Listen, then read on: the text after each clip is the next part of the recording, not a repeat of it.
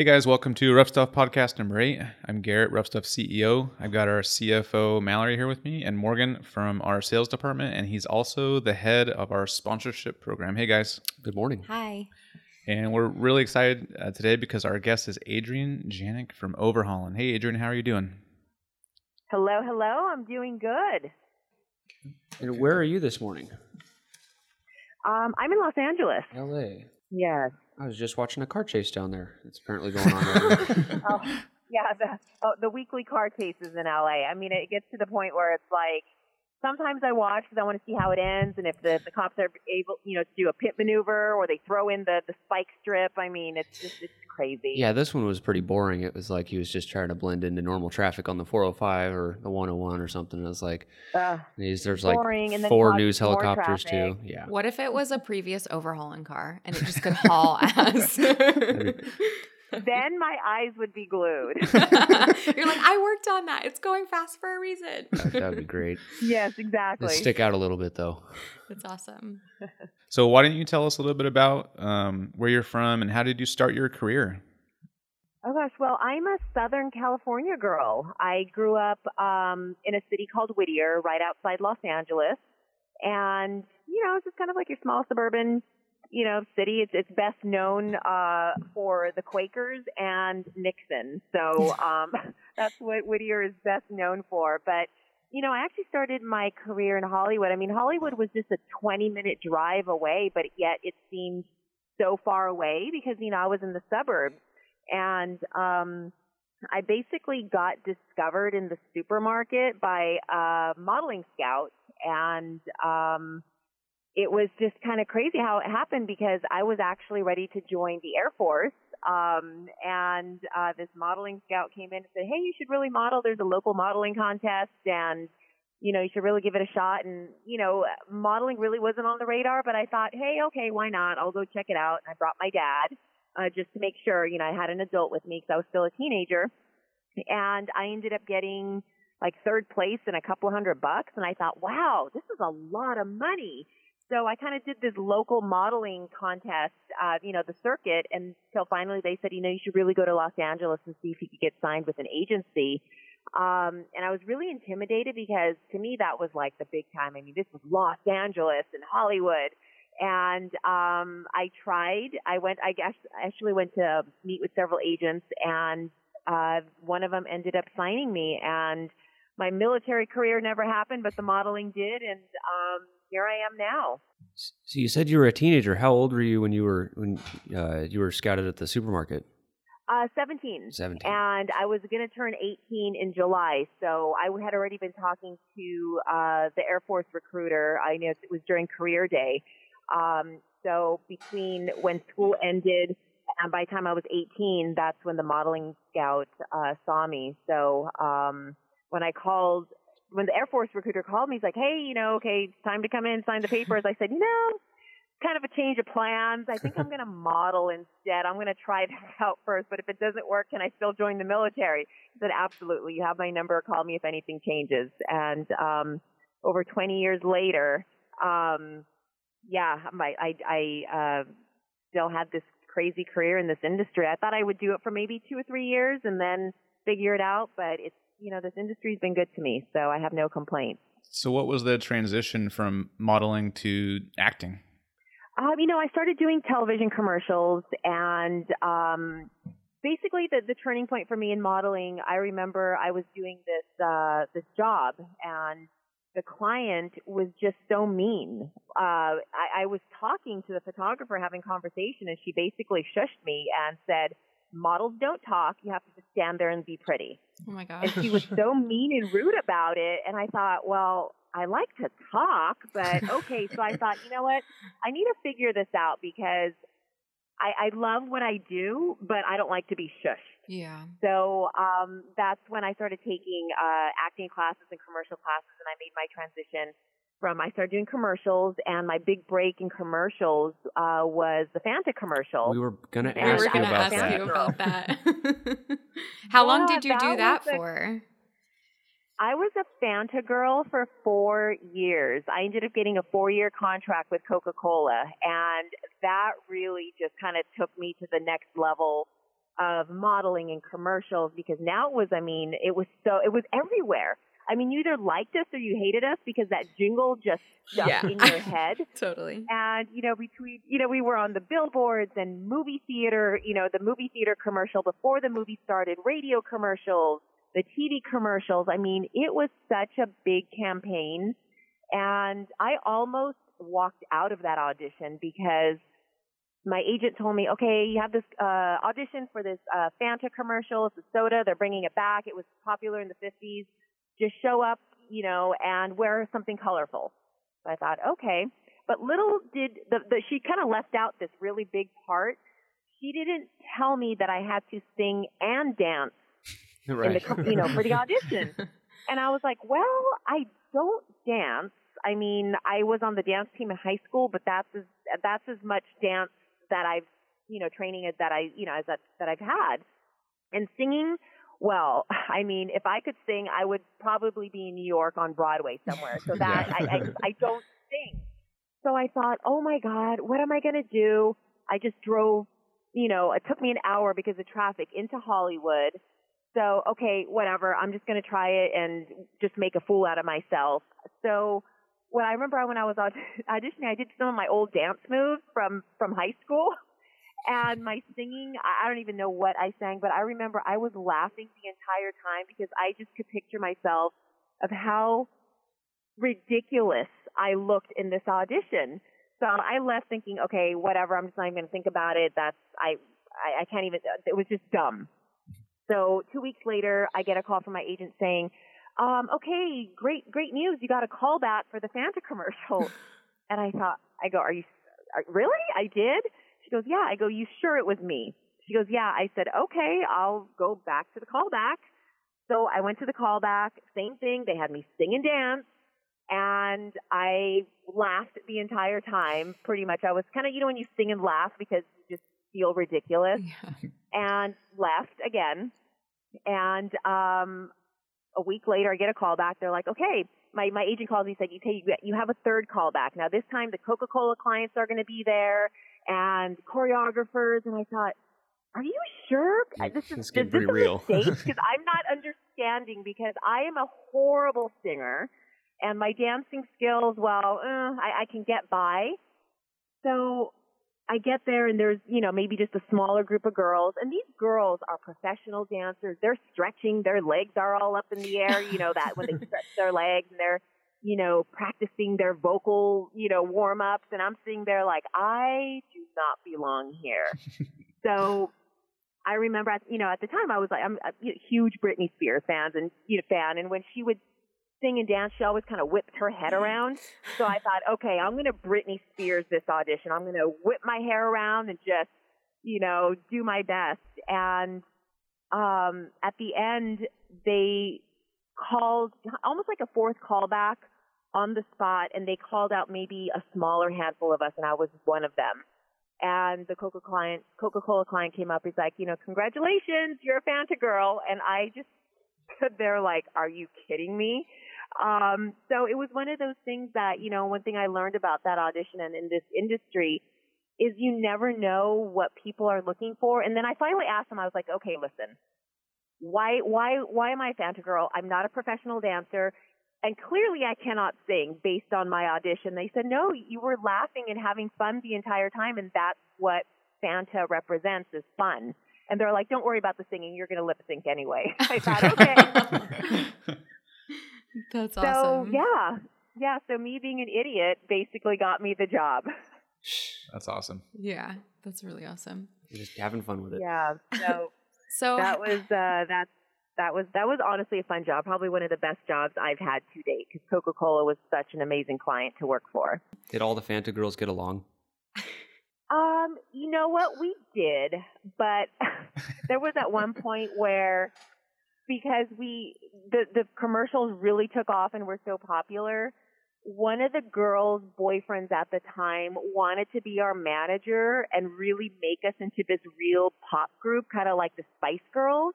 Okay. And I was like, we're under contract with Coca-Cola, and basically they own us right now and our image and the whole Fanta. I don't think it's possible. So and it was true. I mean, the idea was nice, but I was like, I am not a pop singer. This is, I mean, I'm fine being a Fanta girl and playing this character and playing this pop character, but to do it in real life, I didn't see it working. But for the most part, we all got along. I mean, obviously you're going to have different personalities, but for the most part, they were a great group of girls to work with. Oh, awesome. That's good. So how did you get connected from your amazing career as a Fanta girl to overhauling? Because it's kind of a interesting transition. Yeah, it's like, okay, here I am singing and dancing with a soda to going into a shop with a bunch of greasy parts and guys. And so basically what happened was I was also getting into acting, and I was hired to do the pranks on the show because Chris and Chip were getting, they're getting a little bit too recognized at the time, so they were starting to bring in different actors. So I did a few pranks, and it was really fun. And then the first co-host, Courtney Hanson, she had left to pursue other opportunities. So they were like, okay, we need a new co-host. Hey, AJ, can you be the new co-host? And I'm thinking, well, I don't know about cars, and I don't know. I was like, I don't think I'm the right girl for this job. And they said, no, you'll be fine. And I said, okay, let me think about it. Thought about it, and I said, okay, I'll take the job, but don't make me pretend that I know about cars, because from what I've seen, the automotive industry knows who's a fake and who's not. So if I can ask the questions that the audience at home would be asking, let's say, there's a girlfriend or the wife or even guys that want to learn about cars, let me be their voice and ask the questions that they would genuinely be asking. So I kind of took that approach. And just being in the shop with Chip and the A-Team, you can't help but catch the car bug. Like, before I didn't understand it, and all the sounds and the smells and the tools honestly really intimidated me, and I was scared. I thought, what the heck did I just get myself into? I mean, one thing is faking singing and dancing with a soda. Another thing is trying to make your way and find your place in a shop where, this is a whole different ball game. But I really wanted to learn, and I thought it was, wow, this is really cool. So not only did I want to prove to myself that I belonged there, but I also wanted to prove to the audience that, hey, yes, I come from a modeling background, but I'm willing to learn. And, let me prove to you, what I could do. So it was, a challenge that I put on myself, and I think it paid off. I mean, I think it was one of those things that it took a while to win the audience over. Because like I said, the automotive world, they want like real car people when they watch the show. They don't want just somebody to kind of be like, hey, this is like the spokesmodel. It's, I'm not a car model. I want to have a voice in this industry and also learn at the same time. So it was definitely challenging and hard at the beginning. I mean, I'm not going to lie. There were a lot of tears, behind the scenes where I was like, what am I doing? It was overwhelming. And I was like, damn, I should have took shop class in high school or something. Yeah.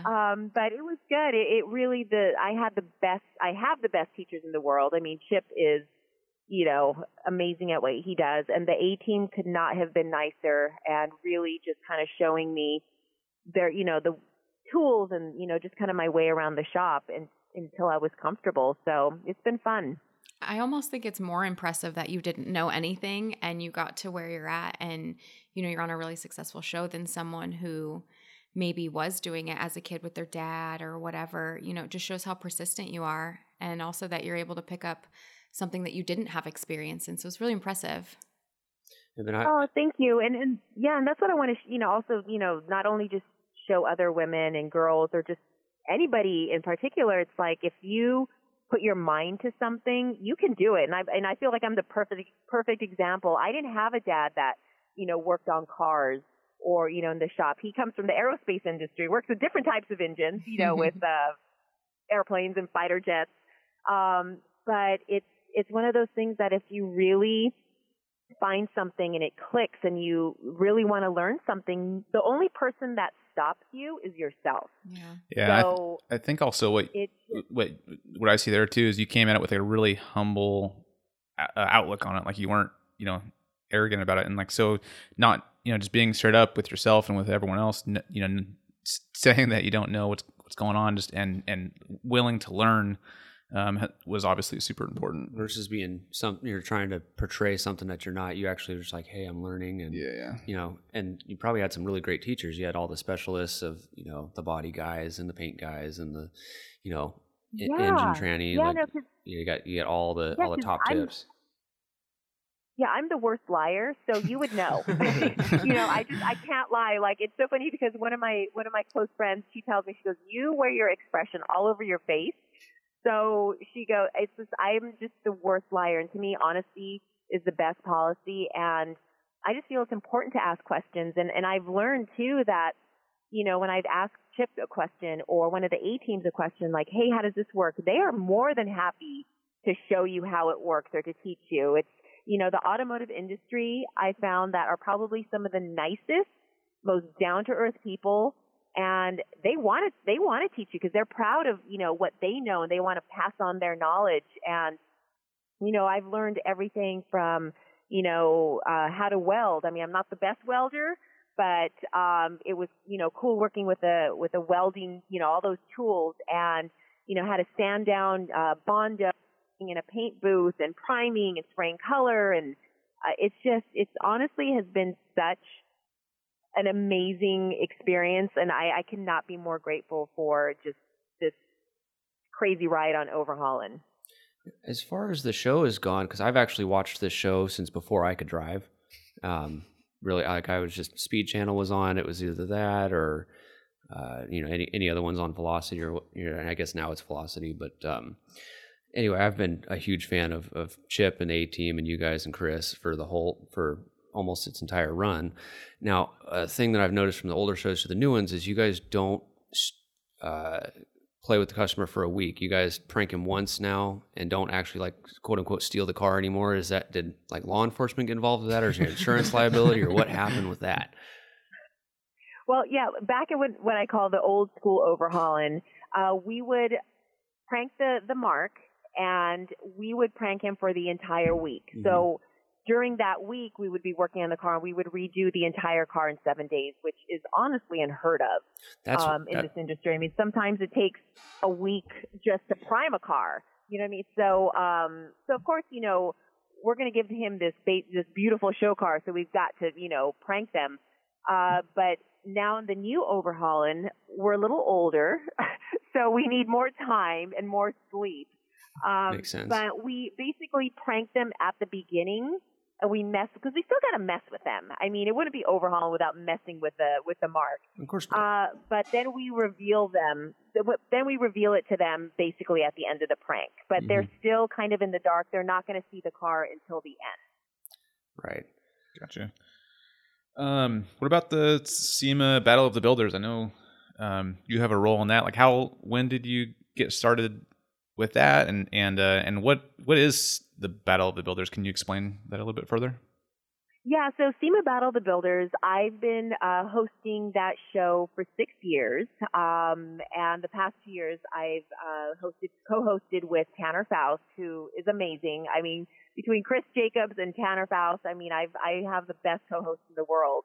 But basically, SEMA Battle of the Builders is a competition show at SEMA. And basically, whichever car is at SEMA, they can enter this competition. So there's 4 categories. There's hot rod and muscle car, truck and off-roading, import, and sport compact, and the young guns. So that was 4, correct? Mm-hmm. Yes, I can count. Yeah. So we have judges for each of those categories. So a judge from hot rod and muscle car will narrow it down. Truck and off-road will narrow it down to until they have, I want to say 40, because they get hundreds and hundreds of submissions, and every year the amount of submissions just increases. So once they announce the top 12, so now you have 4 cars from each category, 3 cars from each category. It's Friday. Bear with my brain. And I was never good at math. So now the builders of each of these 12 cars now become the judges.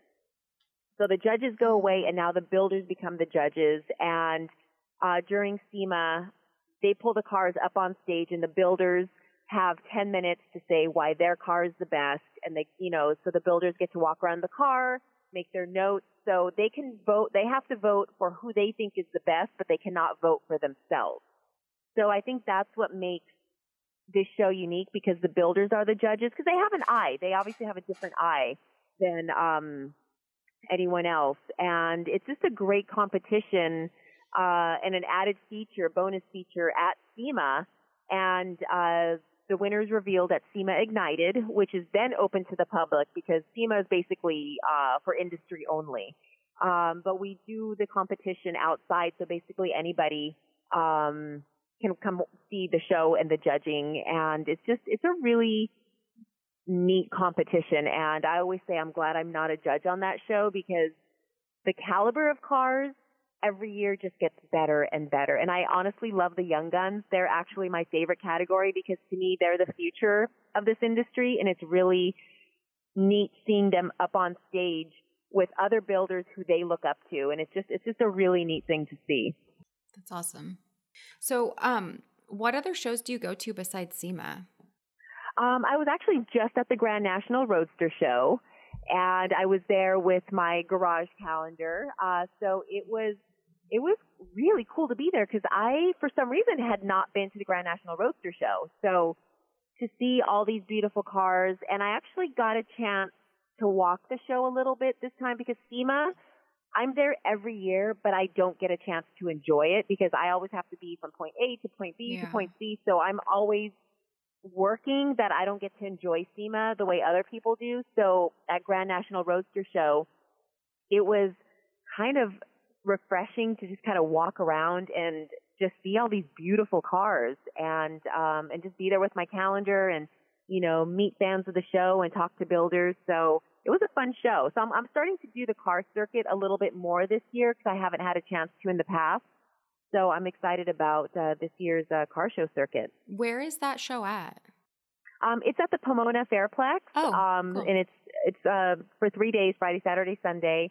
And there's everything from, the roadsters, muscle cars, trucks. There's even vintage bikes. So it's a little something for everybody, and it's a pretty neat show. That sounds fun.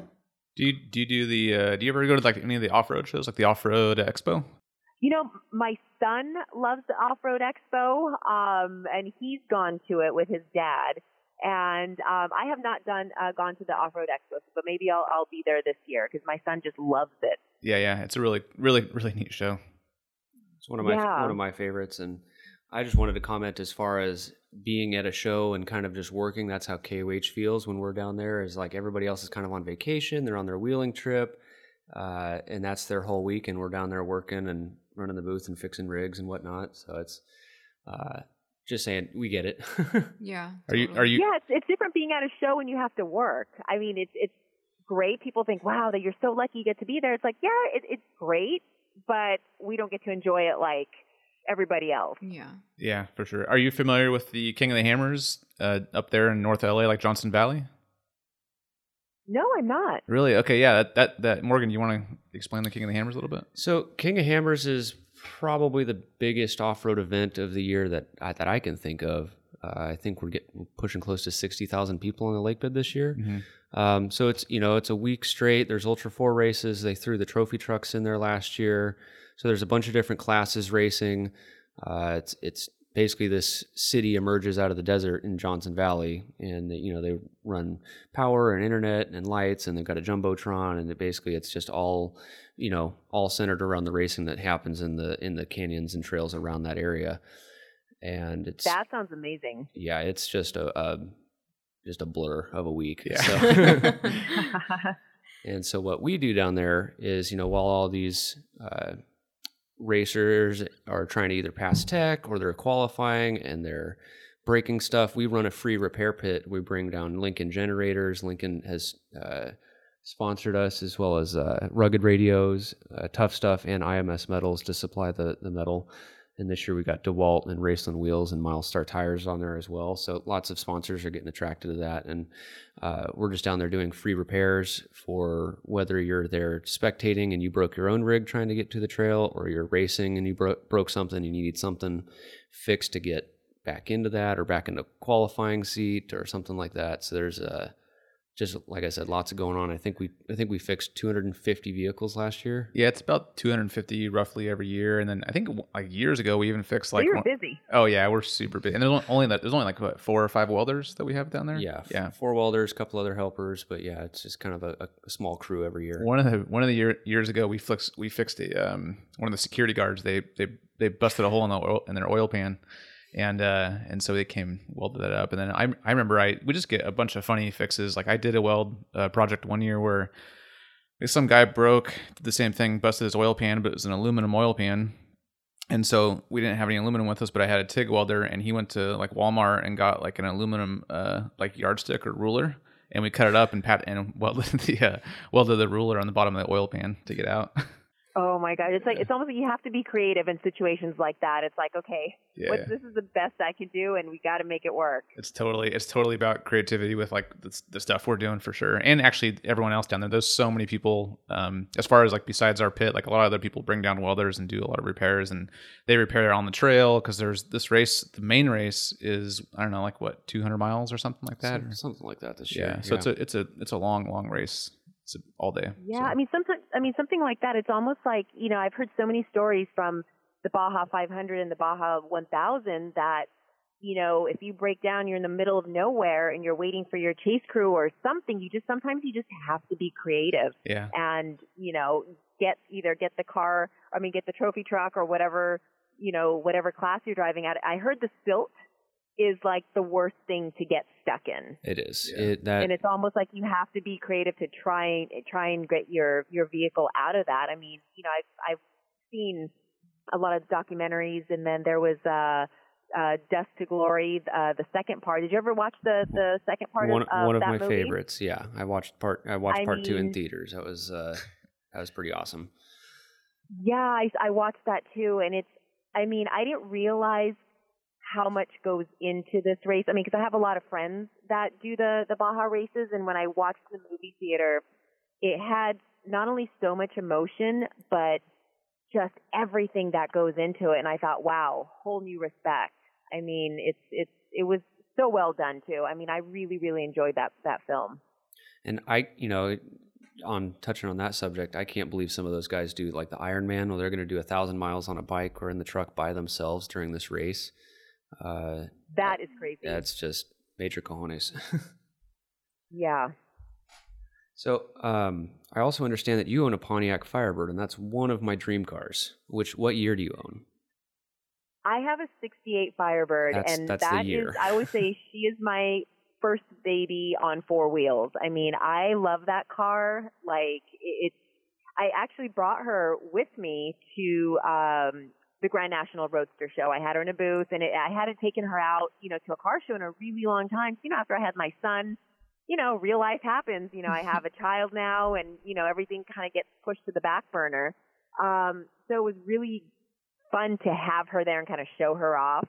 But I just love that car. I love Pontiac. I'm a little obsessed.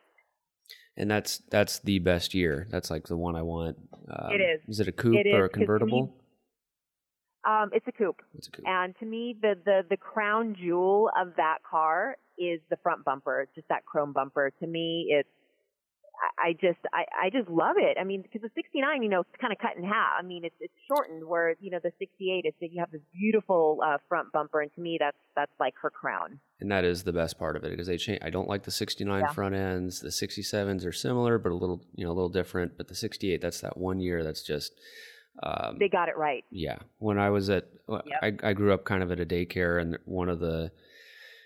it's a long story. The owner's son-in-law basically built one of a 68 into the drag car in the garage, and I basically watched this thing get built when I was like 6 years old, and I was like, that's the car. Wow. That's like, yeah.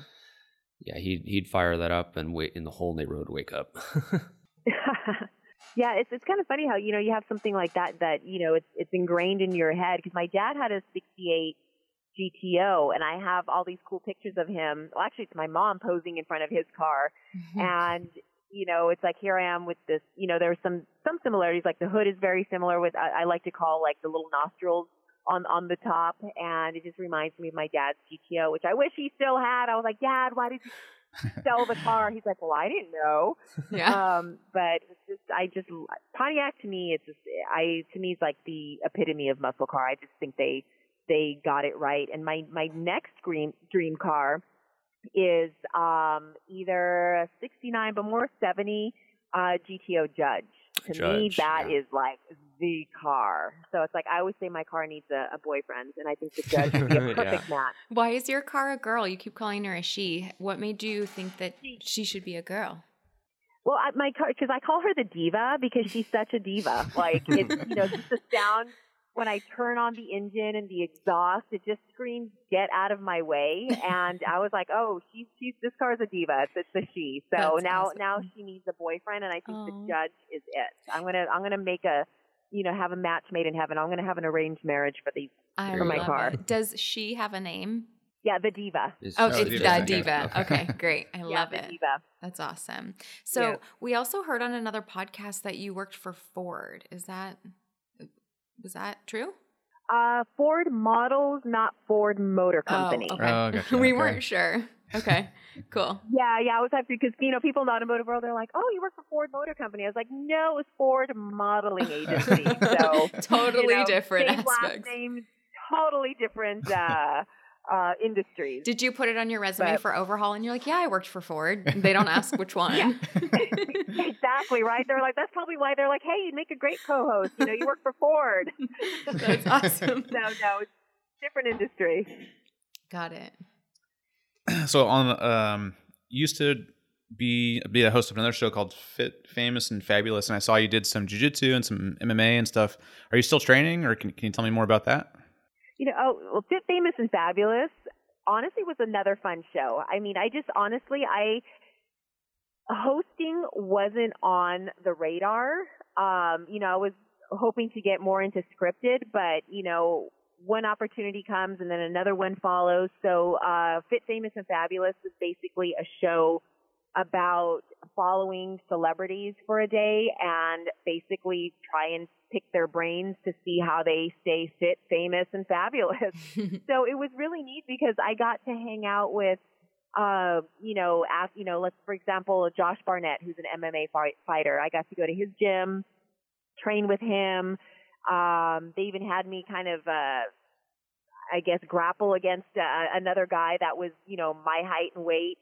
I got to train with Kendra Wilkinson. We did an NFL workout. She's a huge football fan, and we ended up becoming like best friends. Okay. And let's see who else I got to ride bikes, and you learn how to be earth friendly with Ed Begley Jr. I mean, it was just crazy. All these people that I met, and just kind of spent the day with them. So it was a really fun show. That sounds fun. You get the fun shows. That's cool. Yeah, I was curious because Mallory and I have been training jiu-jitsu for the last 2 years, and I've just become like completely addicted. So yeah. As soon as he heard you say the word grappling, yeah, it's hard. I mean, we did the warm up. Josh had me do the warm up, and then I got to get in the cage with another fighter, and I have to say I was so sore for days. And then I had bruises on my body that I thought, oh yeah, wait a minute, where did these come from? Yep. I mean, he was like, okay, if you're going to do this, we're going to do this. He goes, I don't care TV or not. He goes, I'm going to train you. And the warm up itself was insane. Yeah.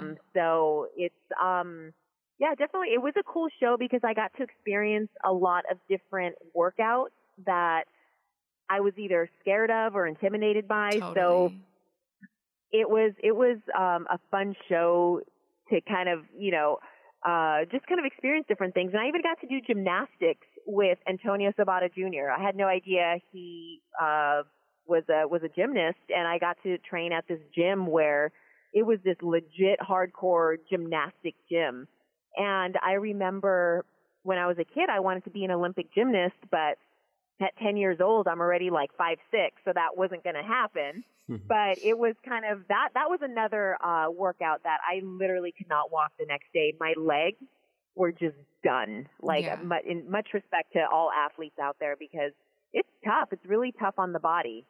So, but it was fun. It was definitely a fun show. But I would say my favorite segments were the food segments. I Ooh. believe that. Because I was like, I kind of rather eat. And that's probably why I retired from modeling, because I just, food is just delicious. Yeah. And I just, it was one of those things, my turning point when I became pregnant with my son. I mean, I just went crazy. I was eating everything that I was not allowed to eat when I was modeling.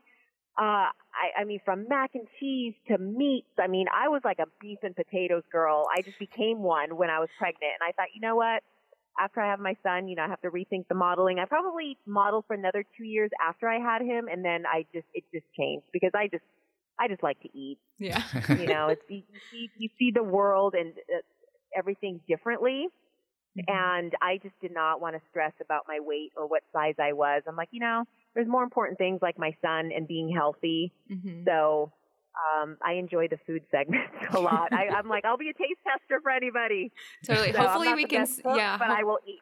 Hopefully we'll see you on the Food Network soon. That would be awesome. That would be great. But I don't cook.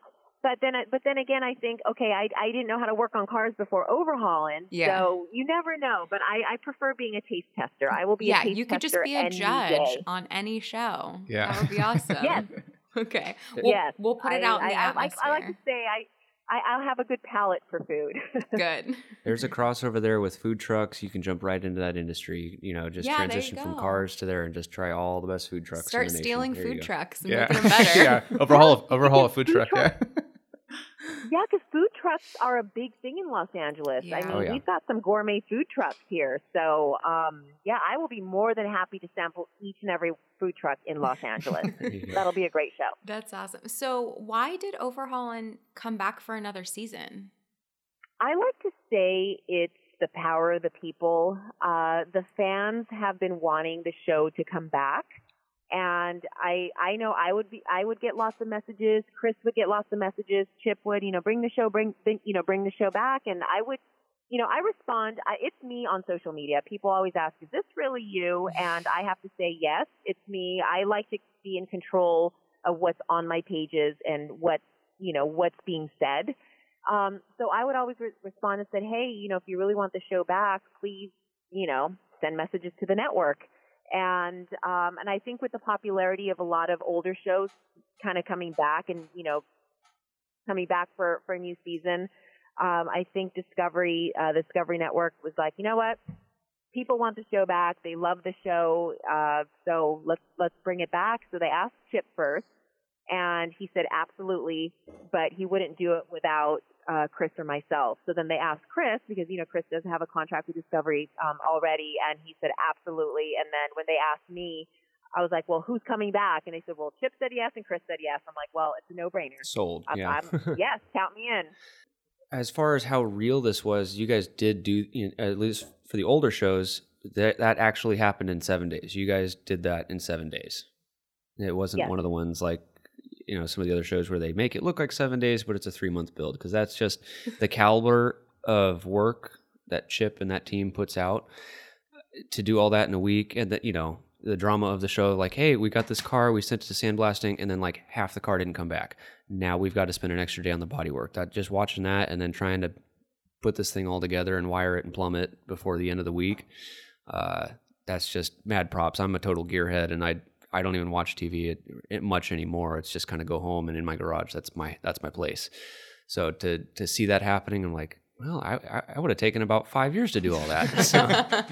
Yeah, no, I think back to what we used to do on the show, and we did not get a lot of sleep or rest because it was just moving parts like for 7 days solid, where the newer episodes, we do the car. It takes, depending on the car and parts, and the accessibility of the parts, I would say anywhere from 2 to 3 weeks. So we get a little bit more time, a little bit more rest, and sleep, especially Chip, because he still has his shop and he's got other projects that he needs to get done.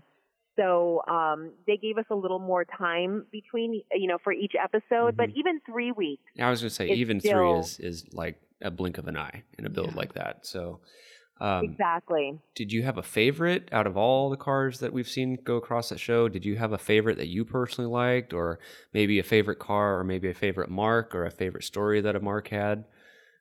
Yes, I definitely have a favorite car and favorite episode, which are the same. And that's the episode where Chip and I traded places, where Chip became the co-host Okay. and I became the lead designer. And the way that came about was we were just kind of joking around, and Chip was like, "Oh, I could be a co-host. Your job is easy. I have the hard Okay. job." And I was like, "Oh, really?" I go, "Okay, Chip, can you read a teleprompter? Can you, do stand-ups and, kind of report on the car?" He goes, "Oh, yeah, I could totally do that." I was like, "Okay, well, then I could totally design a car." So production heard that. They're like, "Okay, let's do a Trading Spaces episode." There'll be an episode where Chris becomes the designer, Chip becomes my co-host, and then I become the designer, and then Chris and Chip were the hosts. Mm-hmm. So the episode where I became the designer, it was for a 63 Mercury Comet for a young girl at the time. I think she was about 20.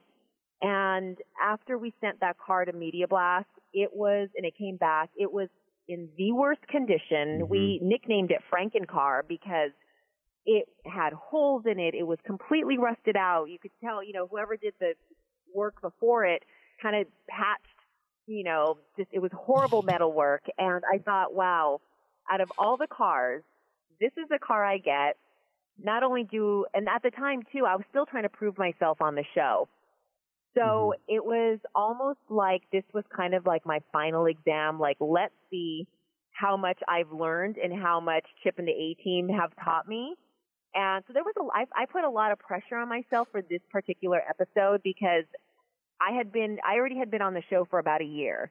And I felt like this was a turning point on in my automotive career, not just on the show, but also for the audience. And what happened was at the end of the episode, I had to walk around with Chip and show what I did to the car, why I did it, the paint colors, interior, exterior. So when we came to the rear of the car, I looked at it, and Chip and the A-Team made a plate that said AJ Designs. Oh, wow. And It's cute. he said, "Congratulations." He goes, "You did an amazing job. Welcome to the family." And I just cried. And I think from that point, that was the only time I've cried on Overhauling, by the way. I mean, I keep it together, but that to me just was like, okay, I passed. I think I'm accepted now. I think I can do this. That's and when you made it. From that point on, yeah, I think not only the audience accepted me, but also Chip and the A-Team. It's like, okay, you earned your place in this shop. It's like, okay, let's get to work now. And that honestly was big. Yeah, I earned my stripes. That's awesome. So it was a great moment. I mean, honestly, it's like I do not cry on this show. I see other grown men cry, but that was the one time that the emotions came out, and because it meant a lot to me. There was a lot behind that plate. Just meant everything to me. Did you pick out the colors for the paint job for the Comet? Oh yeah, that Comet was all me. I mean, because I met with the insider, which is her mom, and she told me at the time, what she wanted, and just the whole color scheme, the interior from the emblems, all that was all me. I mean, Chip, of course, was there to guide me. Yeah. And he did the rendering because I cannot draw. I was going to ask if you did the rendering, because his artwork with those is yeah. I tried. My drawing skills are just as good as my singing skills. So, so he did the actual rendering, but it was all me. It's like he was there to guide me, but I made all the decisions as far as, what went on that car. And I think you can watch that moment where Chip gives me the plate on YouTube. And it's still, I actually watched it the other day. I was like, wow, it still gets me because it's just, it really, really meant a lot to me what him and the guys did for me. So, but no, that episode is one of my favorites just because I had a lot of work to do on that car and a lot to prove. Yeah, for sure. Well, it sounds like you did it. You did the job. Yes, yes. So what can you tell us about this new season of Overhauling? Well, this new season of Overhauling is on Motor Trend On Demand, so you could stream all new episodes and past episodes. So if you kind of want to binge watch Overhauling, you have to get the Motor Trend app. And we're doing newer cars too on this season. We still have some older cars, but we also have some newer cars because, we want to bring in a newer, younger audience as well. And also to something that's a little bit more attainable for the viewer, because we've done a couple of newer Mustang, early 2000 truck. So it's kind of neat to see what Chip does to newer models just to kind of give it that cool edge to it. And the pranks have been stepped up. There's been an episode where Chris and Chip get prosthetics to make them into old men. Yes. So it was I like love that. Overhaul in 2050. So that was fun. And then there was an episode, I think it's going to go down in Overhaul and prank history, where Chris actually gets knocked out by the person we were pranking. Oh, wow. I mean, he really pushed his button. Yeah. Oh. So pranks have been stepped up, and, we're doing a little bit newer cars. I'm in the paint booth more. I found my happy place. And I just love being in that paint booth, priming and spraying color. And hopefully soon I will graduate to spraying clear. So it's still a learning process. I'm still learning as I go. Tons of props for that. I do not have the patience for body work. That's the fun part. I'm surprised someone hasn't gotten knocked out sooner, honestly, Yeah. after all those years. Yeah, Chris has been pretty funny with his pranks. Like, I remember one, he was pretending to be a bum or something like that, and then ended up having an interaction with the guy and then stealing his car or something of the sort. But yeah, like I said, longtime fan. I love that show. Feels like I'm talking But to a Chris celebrity. is good right at it. He really knows how to press the buttons at the right moments. That's why he does the majority of the pranks. I mean, if there's a prank where, let's say they need me, okay, that's great. But Chris, that's kind of like his thing. Just like being in the paint booth is my thing, and I think that's why it all works with all of us, because we kind of have our niche on the show. And it's just, we just work well together. We have such a great working relationship, and Chris is like a brother to me, and so is Chip, and we play jokes on each other, and we don't step on each other's toes. It's like I said, Chris likes to do pranks. I love being in the paint booth. Chip is great at creating. So we all have our job, and it's just fun to work together. What do you think? What do you think your toughest or greatest achievement, like in your professional or personal career, has been up to this point? Oh gosh. Wow. I mean, it's one of those things that if someone were to have told me when I was a teenager, here I am about to join the Air Force, that I would be on this automotive show, rebuilding cars and being in a paint booth, I would have been like, are you guys on crack? Like, what are you talking about? I just feel grateful because every stage of my career, from, let's say, modeling, I land the Fanta commercial. That was a great opportunity and a turning point, which led into Overhauling. I never thought I would even know how to test fit an engine and transmission. So that has been an accomplishment. And honestly, I mean, for 15 years to be in an industry that I had to work hard for and now accepted, I would say Overhauling has been great. And honestly, that has been a great achievement because, as a woman, auto body work and just being in a shop is intimidating. So to come in and conquer that, and still, like I said, I'm still learning, that I would say is my greatest achievement career-wise, just because it's just an industry I never thought I would venture into, and here I am now 15 years later, and it's been so good to me. So, and then on a personal note, I know it's going to sound sappy, but I'm a proud mama, and my son is just the greatest little guy. It's really fun and neat watching the world through his eyes, and I bring him with me on set sometimes, and Chip always, has him, because he just turned 10, so now he can kind of help out behind the scenes, and Chip will be like, okay, you know what, help me grab this bumper, or help me, take this off. So he's kind of, learning as he goes, and he loves off-roading and trophy trucks and loves going to the off-road expo. So I think he's kind of catching the car bug, and it's just really fun to be able to share what I've been learning with him. So that just makes it that much better. That is so fun. Getting him started early. Yeah. Yep. On your, I mean, we're checking out your Instagram, and I think on the title or on the bio, it says you're a certified dork. What's the Yes, how did you get that certification? Yeah, we want to know what Yeah. that means. Well, it's funny because it kind of happened in acting class, and I don't know, I just like making people laugh, and even at my expense. And the scenes that I loved the most were comedy, where either I was clumsy, but not on purpose. Like I'm just naturally clumsy, and it just somehow would always work its way into the scene, and people would just bust up laughing. Whether I would walk into a scene, it's supposed to be a serious scene, and I trip. Or I remember one scene I did where I was supposed to come in, sit on the edge of the couch, but little did I know that the couch was kind of fake and it was just foam, so I completely fell. Oh wow. So I just feel like I'm just a dork, and I just learned that I love to make people laugh. And if overhauling goes away again, my next job, I would love to do a comedy and just basically be myself. Yeah. I'm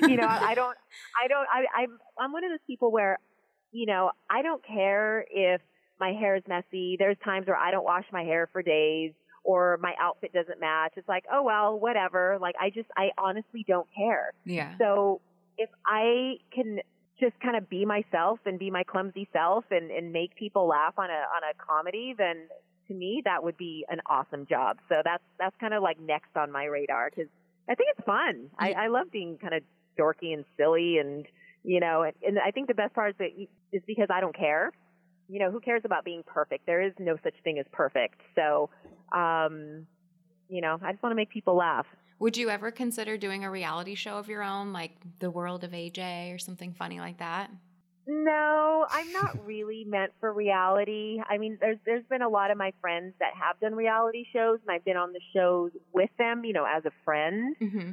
But I think for reality, you have to put yourself out there, which includes your family, your home. True. And I'm not willing to open that door because, my son's very shy. And I don't know if he wants to be in this industry or not. So I don't think it's fair to him to put him in the spotlight if he doesn't want to. And also, too, when you open that door, you open the door for criticism. Yeah. So I'm not ready to open up my personal life to the world. To me, that's the one thing that I kind of protect. So, no, I would rather just stick to scripted and, just work with great writing and great directors, and, work with other actors that just want to make a great show or movie. So, but reality TV, I don't think it's for me. And plus, I may be dorky and silly, but I'm also boring. Like, you're not going to find me drunk, on the sidewalk and, Starting doing fights. something. Yeah. No, that's just not me. Because I think with reality TV, you have to kind of be extreme with things. Yeah. And a little bit, it's more drama based because that's what ratings are good. That's what the ratings are. But I don't think reality TV is for me. Absolutely. Do you have any role models in your life who have really influenced you, and sort of, mentored you? I don't have particular role model per se. I mean, as far as the automotive industry, there's a lot of builders I look up to that I've become friends with.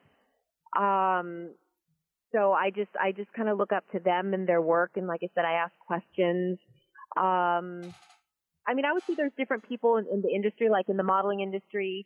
There were a couple of models that I looked up to and actually have become friends with. It's crazy because, here they were these supermodels in the 90s, and, now we're friends. And those are the women now that are also moms, and they're still working. In the automotive industry, like I said, I've met builders that I look up to. So, and I think each category of industry, there's a few that I just, kind of look up to, and, just I admire because they're working moms or they're just parents, and they're, once the camera stops rolling, they're just normal people. Mm-hmm. That's what I want to be. That's I like being normal and boring. That's the best way to describe me. It's like, when I'm not working, I'm a PTA mom. I pick up my son from school, take him to his basketball practice, and, go to his games, prepare snacks for the kids. So yeah, I'm just a normal working mom. That's awesome. Do you have any other like projects or any other shows that are in the works that you want to talk about, that you can talk about, or? Well, Battle of the Builders just aired on the History Channel, and I'm sure they'll repeat it. And I'll find out when the reruns are. I'll post that on my social media pages. And I'm still working on Overhauling. We're trying to wrap up the season. And after Overhauling, all three of us will probably take a much-needed break because we've been filming since July. So Wow. it's been crazy since then. And then, you know, in between all that, we had SEMA, and then I was filming Battle of the Builders, and then 2 weeks after SEMA, we all went to Saudi Arabia for their big car show there, and then, I mean, it's been a whirlwind of traveling and filming, so I just want to take a nice little break and hopefully tackle that comedy, so you could all see me being a dork. Yes, yes. So where do we get your calendar? So my garage calendar, and I always like to say it's oversized, so I made it bigger than the average desk calendar because it's meant to be for a garage or a shop. And I always like to add that it's wife and girlfriend friendly. So nothing racy or scandalous. I'm just in cool clothes with cool cars. And you can find it at ajcalendars.com. Is your car in there? Is Diva in there? Oh, of course, the Diva is for sure in it. She's in the month of August. I originally thought I wanted her to be on the cover. Yeah. But once I actually shot, one of the cars is almost like a Bullitt Mustang. And when I saw the picture, I thought, wow, this represents me. I'm smiling. You know, there's a little bit of wind through my hair, and there's this cool car. I'm in cool just shorts and a T-shirt and a pair of boots. And that I felt represented me and what the calendar is about. The Diva's not on the cover, but she's still definitely in the calendar. She definitely has her own month. Well, I think you paid enough respect to her and just putting her in it. So I think she'll be okay with it. Oh, yeah, definitely okay with it. I heard, too, that you actually sign each one. Is that true? Yes. So there's two different options when you go to the website. If you get just like the regular signed calendar, I do sign it. So it's just an autograph inside. And also I signed the inside. There's a bonus poster where you can just pull it out when you're done with those months. And I signed that one too. And then there's another option to have it personalized, and you just put down what you want me to say as long as it's respectful. And I've had a lot of fun personalized comments. I mean, there's a lot of funny people out there, and I've had a lot of fun with a lot of the personalized calendars. So, but I sign each and every one of them, so you might see my fingerprints on them and my signature. So that's awesome. Yeah, but it was a fun calendar. Do you like set aside a few hours a day to do that, or how many Sharpies have you burned through this year? Oh gosh, well, I go in every week to sign a new batch of orders. Oh, cool. So I definitely set aside time every week to do that. I'm actually going in a few days to sign my next batch of orders. So it's been great. Like I said, I'm grateful. I will sit there and sign all day. I mean, just the fact that people are ordering my calendar has been pretty awesome. So it's been fun to sign. How much longer do you think they'll be available for? You know, I'm doing car show circuits now. So a lot of car shows are doing is they'll buy like 500 calendars at a time, and then at the car show we'll do a giveaway.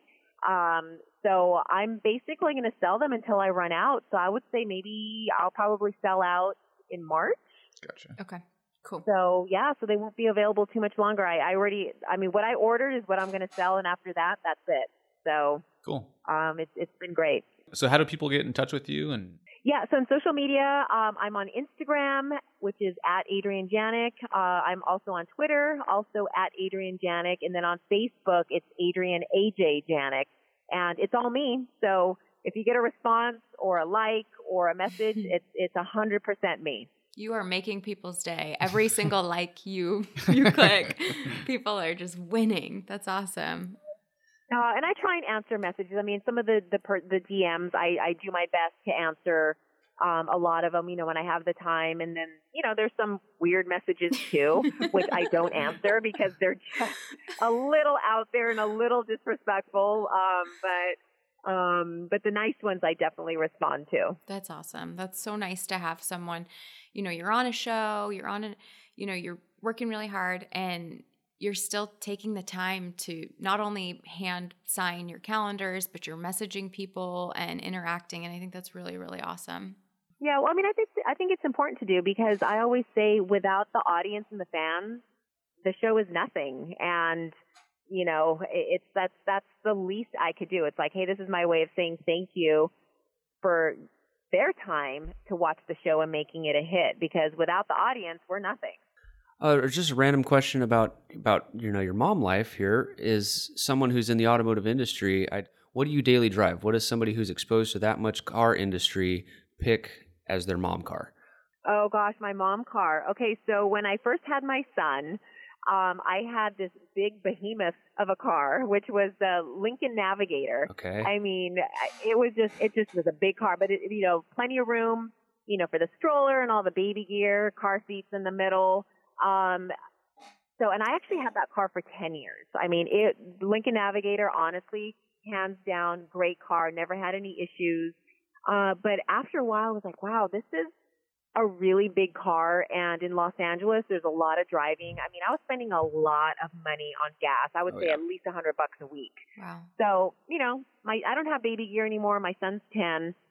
So I wanted to downsize to a mid-size SUV because I love SUVs. I mean, it's important to have a good, strong car. So just this last summer for my birthday, I bought myself a Mercedes GLE 350. Simple mom car. And I'm gonna get wheels. I got to spice it up because I don't want it to be too boring. And so I'm gonna get the wheels. I'm gonna get my windows tinted. So that's my daily driver for like a mom car. But my fun car, I actually have an Audi R8. That's what I was hoping you were going to say. It was your mom car. That's awesome. So that's my fun car, and of course I have my '68 Firebird. And it's funny because my son every now and then he'll be like, "Mama, can you pick me up with the R8?" Or "Mama, can we drive the Firebird?" Like he just loves it. So I love that he loves cars and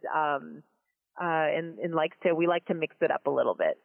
And luckily being in Southern California, you said he's into off-roading, that is the mecca for all of the desert races down at, Lucerne and Barstow and, just some great areas down there. I'm up here in the land of rock crawlers, and I build a lot of desert trucks and haven't had the pleasure of taking any of them down to Southern California, but been on other trips, and that's just, a lot of beautiful country out there. So I've rock crawled before, and I thought I was going to die. Where did you go? Do you remember where you went? Oh my gosh, I did the show, the special for CBS Sports, and they hired me to be the host of this special. And basically, it was about going all over the United States and trying different types of racing. Okay. So I got to drift. I got to drift with Samuel Hubinette, who's known as the Crazy Swede. And I loved it. This is my first time in a drifting car, and I didn't realize how much went on inside the car to drift. And here we are drifting and sliding at 80 miles an hour, like inches from the wall. And I thought, wow, this is cool. I love this. And I got to do some rally racing with John Buffum. That one was a little, I was a little nervous. I was like, because there's trees around, but, he handled the car pretty well. And then I rock crawled, and I don't remember his name. Was it Terry or I forgot his name? And we were in the South. I want to say maybe Virginia or I don't remember because this was like over 10 years ago. Mm-hmm. And we were going just rock crawling, and I told him to stop because I thought I was going to have a panic attack. I thought, you stop. He's like, why, what's wrong? I go, I feel like we're going to flip over and this thing is going to just turn over and I'm just going to die on a rock. What kind of vehicle were you in? It was a Jeep. Okay. Jeep. I mean, obviously he had the suspension and everything meant to rock crawl, but we were going so slow. And I don't know, I was fine drifting at 80 miles an hour, inches from a wall, but going 3 miles an hour, rock crawling, I don't know what it was. And I told production, I go, I can't do this. I go, can I just have one diva moment and not do this? And they're like, I go, I need to walk back. They're like, but base camp's like 2 miles away. I'm like, I don't care. I can't do this. So I was walking down where we crawled up on the rocks, and I slipped and I fell, and I was like, I'm fine. I just thought the guy co-hosting with me, he was great. He goes, I'll do it. I mean, it's definitely interesting. It's a whole nother ball game of how to control the vehicle to rock crawl. I mean, that's a lot of precision and skill. I mean, I was blown away, but yet scared out of my mind. That's like this. So that King of the Hammers race is a mix of that same rock crawling, but then going 80 to 100 miles an hour across the desert as well. So it's a pretty intense I race. Sit that one out. Yeah. I'll sit that one out. I wonder if you didn't mind the drifting because it's going so fast and you don't have a lot of time to make choices and you're just kind of in the moment. But rock crawling, you're going so slowly getting vertical that you have so much time and it's just like tick, tick, tick, tick, tick. And then you're like, wait a minute. That's what it is. Yeah, it's a very because drifting slow. So fast. Yeah. And it happens so fast. You burn through the tires so fast. And I was like, oh, that was it. Where rock crawling is like, whoa, okay. Way too much time to think about what can happen if you make the wrong turn. Yes. So it just feels I think so that's like, what freaked me out. Yeah, it just feels so like concerning. Like when you first go, you're like completely sideways and all you see is the ground. And you're like, this is not normal. This is not supposed to be this way. Yeah. But then also that's what makes people so addicted to it too, because it's like that little adrenaline rush and Yeah, it's like if I stick my arm out, I could literally touch the ground. But I want to keep my arms in because I want my arm. Yeah, 1,000%. Exactly. That's totally true. Yes. Well, this has been really awesome. I want to thank you for taking the time to talk to us today, and we can't wait to watch the newest season of Overhaulin'. Yeah, no, you see new season Overhaulin' on the Motor Trend app, and it's great. I mean, I hope the audience loves what we're doing this new season, and it's been fun. We always say we got the band back together, and it's like no time has passed with the three of us in the A-team, so it's been fun. Cool. Well, thank you so much. We really appreciate you calling in today. Yeah, appreciate it. Thank you so much. Yeah, we look forward to watching you. All right, thanks for having me on. Thanks. Thank you, AJ. Have a great day. So we want to let our listeners know they can get 10% off all their Rough Stuff orders using coupon code RoughStuffPodcast. And also, if you have any questions, comments, suggestions, we would love to hear them. So please send us an email, podcast@roughstuffspecialties.com.